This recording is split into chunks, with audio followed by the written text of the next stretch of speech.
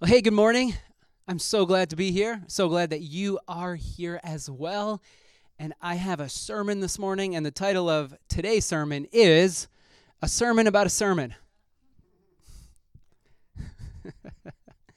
Now, let's start with a story from the book of Acts, which I love this story. It's an odd story. It's one of those weird stories that you kind of find all over the place in the Bible. You read a story, and if you're a good religious person, you read it and you just go, yeah, okay.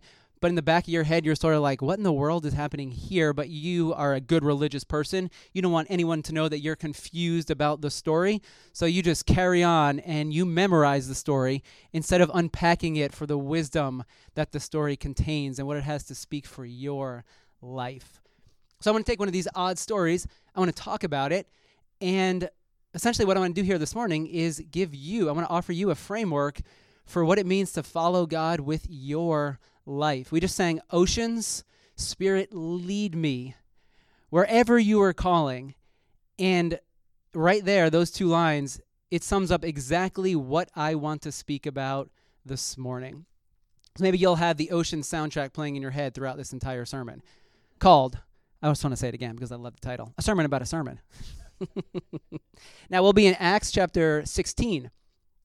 Starting in verse 6, Paul and his companions. Paul is a missionary. He has had this life conversion. He was Saul.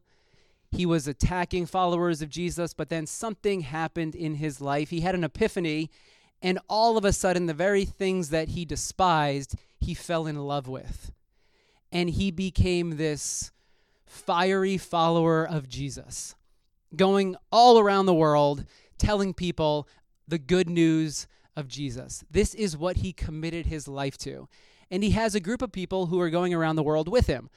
Here we pick up the story. His companions, they traveled throughout the region of Phrygia and Galatia, having been kept by the Holy Spirit from preaching the word in the province of Asia. Now, when they came to the border of Mysia, they tried to enter Bithynia, but the Spirit of Jesus would not allow them to. Sounds like a tongue twister already. So they passed Mysia and they went down to Troas. During the night, Paul had a vision of a man of Macedonia standing and begging him, "Come over to Macedonia and help us." After Paul had seen the vision, we got ready at once to leave for Macedonia. The alarm went off. We packed our bags and we headed straight to Macedonia, concluding that God had called us to preach the gospel to them. Let me give you an overview of this story. Paul and his companions, they had this desire. They wanted to go and preach the word. They wanted to talk about Jesus in Asia. But what happened? The Spirit blocked their path. They had a clear lane. They were going up for the dunk. No one was there. And all of a sudden, the Spirit comes in and rejected. They had this desire in their hearts. This was a good desire. This is what Paul had committed his life to. He said, hey, we are going to go to Asia to preach about Jesus, to tell others this good news. The Spirit's like, no, you're not. Then Paul and his companions, they had this other desire. They were going to go to Bithynia. And what happens here? That desire is blocked again. We can all agree this is a good desire, is it not? Paul has fire in his heart. He can't wait to share the very thing that has transformed him in hopes that others will have their lives transformed, that others will come to meet the resurrected Christ. They're on their way, their bags are packed, but then something, we don't know exactly what, but something happened that stopped them in their tracks. And so they had to take a different path. They had to pursue something new. After these two rejections, the story continues. Paul then had a vision while he was sleeping. And then it was that vision that he had that actually came to pass. We want to go here. No. We want to go here. No. We have a vision. Let's go and preach the the message of Jesus here. Now, a few notes that I want to offer for this weird story. Because if you have a good desire to go preach the message of Jesus, wouldn't you think that the Spirit would just open the path, clear the runway? You want to go and talk about Jesus to this group of people, to these friends. That's a very, very good thing. Don't you think God would honor that desire? Yet for some reason, Paul has to shift. He has to move in a different direction. So 5 notes for us to look at. First, this story normalizes our wandering moments. Paul and his companions, they're wandering around. One of the things I think that happens in the Bible, you read a line and the tension that's in what you've just read, it gets resolved in the next 2 or 3 lines. So you can read those 2 or 3 lines in the span of 30 seconds. So the tension that you were holding, well, it's now resolved immediately. And you don't actually have to live with that tension because it's been resolved for you. You ever watch a really good movie and you're literally on the edge of your seat and the tension holds throughout the entirety of the movie? Maybe it's 2 hours or so. Well, there's none of that when you read the Bible because the tension, it's resolved pretty much right when you read the next line. But think about Paul and his companions. They were traveling around. Who knows? Maybe they had traveled for a couple of weeks. They wanted to go to Asia. Well, Asia wasn't right around the corner from where Paul was from. They had to do the work. They had to travel the path. They had to pack their bags. Maybe there were some nights when they had no lodging, when they couldn't find any food. They had done the hard work, and then all of a sudden, the reward at the end, they were prevented from seeing that reward. The tension would have gone on for a couple of weeks, maybe a couple of months. Is this familiar to any of you? Have you ever found yourself in a place of wandering, a place of tension that you long to be resolved, but weeks go by, months go by, and yet the tension is still there? This story normalizes our wandering moments, those times in which we feel lost, aimless. This story says that's normal. Being human means that, yeah, you're going to feel lost at times. You're going to be moving in a direction, but it's like you're not going to be able to find your footing in the midst of it. So if you find yourself wandering, well, you are in a good place. Here's a second thing for us to note. This story normalizes the ambiguity we can face when following God. Maybe you have a desire in your life to follow God. You want to move in the direction, as we sang Oceans, I said that would be the soundtrack in the back of your mind. You want to follow where the Spirit is leading, but you wonder, where is the Spirit leading? And so you wander around. You take this step, and it doesn't materialize into anything, and so you pivot over here, but that doesn't do anything, and so you're left wondering, well, God, I want to follow you. You have that desire, like Paul had that desire, but yet you don't really know which direction to move in. Following God is unclear at times. Yes, there are some things that are very clear, like you are supposed to love people. So yes, there's some things that are clear, but who are you called to go love? Well, obviously everyone, but what does that actually look like in your life? Sometimes there can be some murkiness in following the path that God has ahead of you. Now, here's a third thing for us to note. This story shows that every good desire you carry will not be fulfilled. This is a hard one to stomach. Paul has a really good desire. Go preach the message of Jesus. It's a good desire. You hold good desires within your heart. Desires that are pure, that are God-honoring. Desires that would bless the world, that would bring healing to the world. But the truth is, every single good desire that you hold within you, they all won't be fulfilled. There are some desires that just will not see the light of day. I don't know why this is. It just is. And this story makes this extremely clear for us. Fourth thing for us to note, the Spirit is leading you somewhere good. Sometimes it's hard to believe this. You have a good desire, that desire gets blocked, that door gets closed, and you wonder, God, where are you leading me? If you're closing this door, well, this was the very thing that I wanted. This is how I was going to honor you with my life. Well, you blocked that door, and so we can get really angry at God, and sometimes we do. Well, I was doing this for you. I was trying to be a follower of Jesus, and now this door is closed. It got slammed in my face.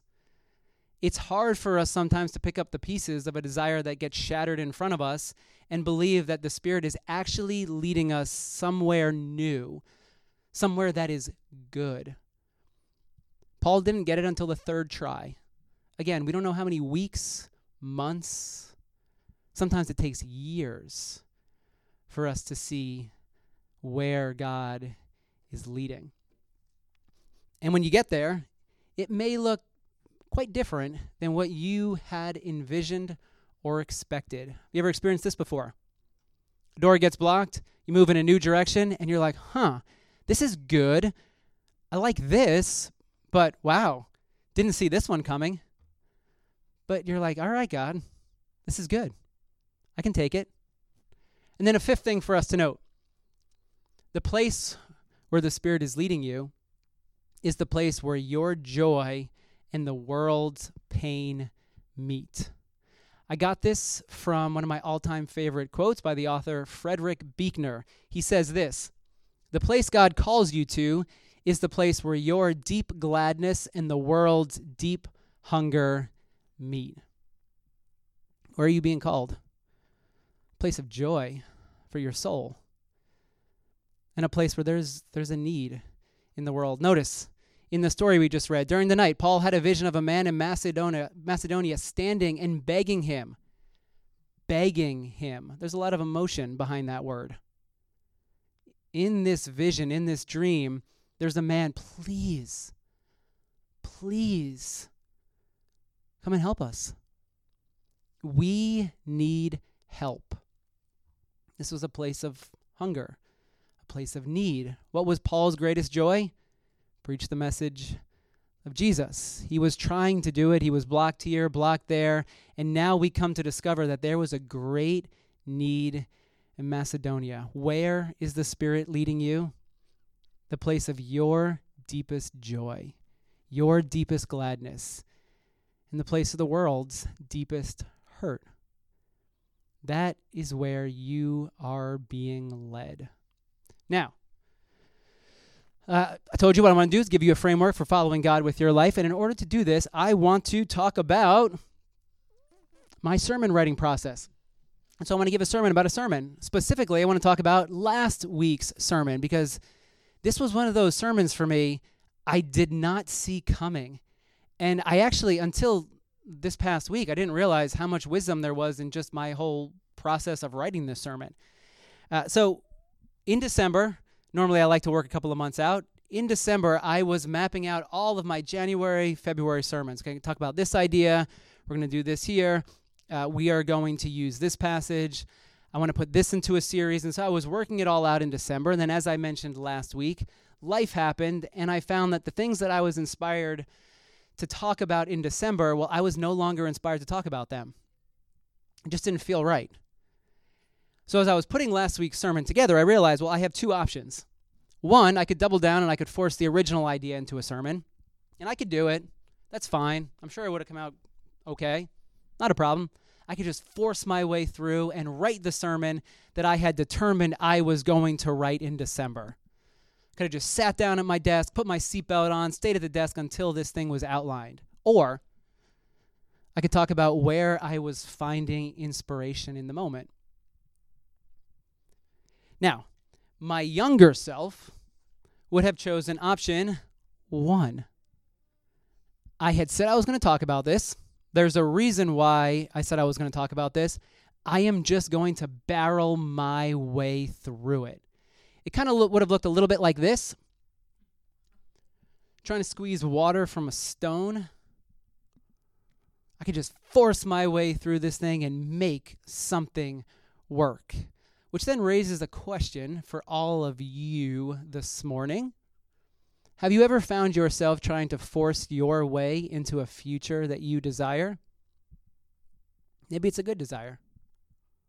I mean, my desire was good. I wanted to put a sermon together that would help all of us make sense of where we are in our journey with God. It's a good desire. Paul had a good desire to preach the message of Jesus. Have you ever found yourself in this position before? You have this desire, and you are going to squeeze water from that stone. You are going to see that desire come to fruition, which then raises another question, which is, what did that way of living produce within you? If you've ever been there before, what did that, this is your participation part. What did that way of living produce? What did it do within you? Any takers here? Exhausting, stressed you out, frustrated, resentment? Yeah, we know what this looks like. We've been there. There's this heaviness to life. Well, no, this is good, and I'm going to just put my head down and keep on going, keep on moving. What I learned last week, because I did not choose option 1, I think I have hopefully matured from my younger, earlier self, grown in wisdom. I chose option 2, which a couple of years ago I never would have chosen. Like, wait, what? I can't do this. No, I planned for this. There's no way. But yet last week it was like, oh yeah, this makes perfect sense. And I actually had quite a few of you come up and be like, hey, that was really helpful. Thank you. See, there's another way than just trying to squeeze water from stones. There's another way than living full of resentment or bitterness or feeling heavy as you're walking through your days, being exhausted or stressed out, frustrated. And it's the way of trust. The way of trust. So the question then is, how do you find the way of trust? Well, if there's this way, which is really, really heavy, but if there's another way of trust, which, I mean, when Jesus talks about what it means to follow Jesus, he talks about a way that is light, a way that doesn't feel burdened. This is the way of trust. Here's how I have learned to follow the way of trust. You listen. You listen. Yeah, last week, I was hearing something. Let's not talk about this right now. Maybe we'll come back to it later, but for right now, this isn't what you need. It's not what Awaken needs. And sometimes we hear that small voice, we hear that whisper, and we push it aside because our desires sometimes speak louder.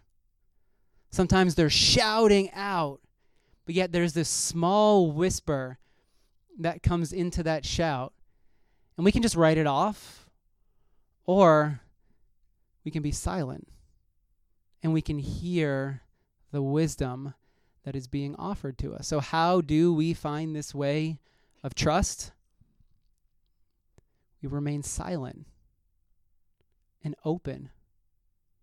We listen to that whisper. Another way, we feel. We feel our way through where we are. You know what it feels like to be exhausted. You know what it feels like to be burdened. You know what it feels like to be stressed. You know what it feels like for life to be heavy. Do you like those feelings? So besides Keaton, do you like feeling burdened? No. So you feel, for me, when something is feeling off, it's a sign for me to pay attention and to listen. okay, there's something that feels off right now. I don't know what it is, but I'm going to trust that if I'm silent for a bit, and if I listen, that I'm going to discover what's causing me to feel off. And I'm going to trust that I will, in my listening and in my silence, that I will find the wisdom for moving forward in a different direction, feeling differently, feeling more in line with the lightness that Jesus talks about for his followers. And then here's a third way that I have come to discover, the way of trust. You pay attention to two things. Well, many things, but two big things. You pay attention to what your life is speaking. There's a great quote that I love: God comes disguised as your life. Sometimes we just don't pay attention to our lives because we have our heads down. No, this is the direction. This is the path. I established it 5 years ago, 6 years ago. They told me that this was my path, because that happens quite a bit too. But you listen to your life. The Spirit is speaking through all the situations that you find yourself involved in. And then you also pay attention to the hurt around you. Paul could have had this vision, and he could have dismissed it. Yeah, I think there's some hurt going on over here in Macedonia, but I really wanted to go here. So I'm just going to set that aside, and maybe I'll get back. But no. Immediately, what did they do? They went to where the pain was. So you pay attention. Where's there a need around me? You listen to your life.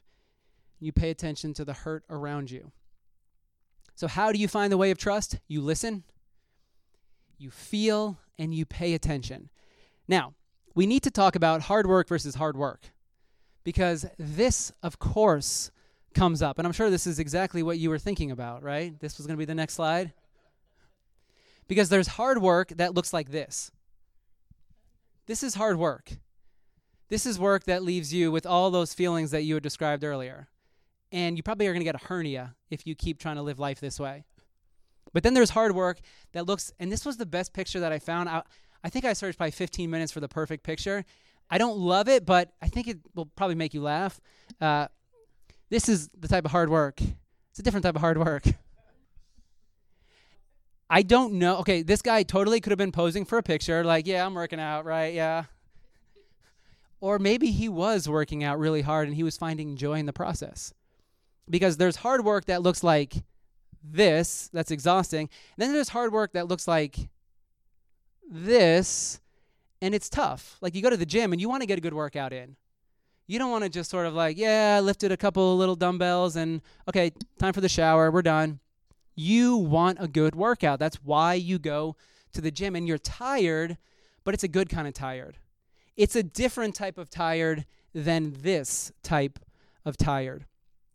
For Paul and his companions, there was hard work involved, but it was hard work that produced joy. You know the difference between these two. Have you ever experienced these before? You commit to something, you sacrifice, but it doesn't really feel like a sacrifice. It feels like it was just a joy to commit myself to this. It was a joy to give energy to this. It was a joy to live into this desire. So yes, it doesn't mean, well, I'm going to follow Jesus, everything is light. It doesn't mean that you're not going to sacrifice. Well, of course there's sacrifice involved. Every good desire, there's sacrifice involved with it, because you have to say no to something in order to say yes to the thing that you desire. So yeah, there is an element of hard work, but it doesn't look like this type of hard work where every single step you take is just, you feel that energy just leaving you and you wish you were walking a different path. So yes, there's a difference between hard work, and we're talking about this type of hard work. Granted, we're going to assume that this guy was working out and not just posing for a picture and then went home and had a couple of Big Macs. Now, let's end our sermon here this morning with 3 questions for us.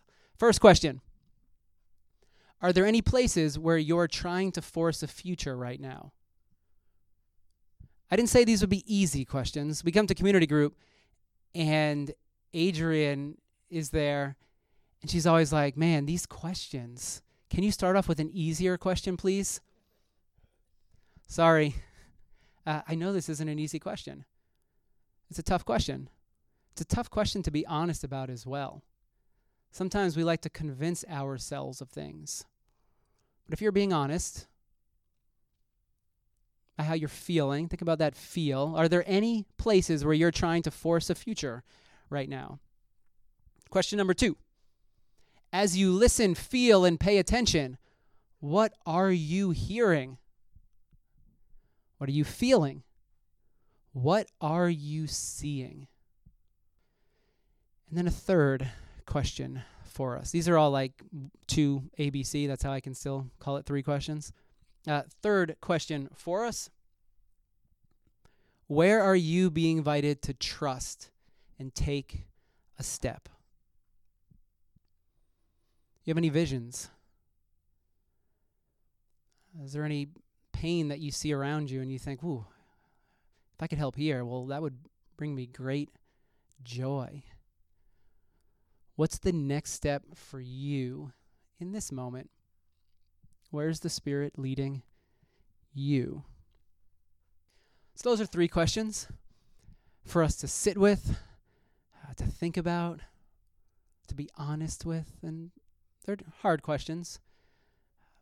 But my prayer is that as we answer these questions and as we take that step, that like Paul, we will find our way. Because that's how it works. You take a step. You don't stay stationary. You stay in movement. That's what Paul was doing. So as you take those steps, you'll come to discover the path that the Spirit is leading you down for this moment in your life.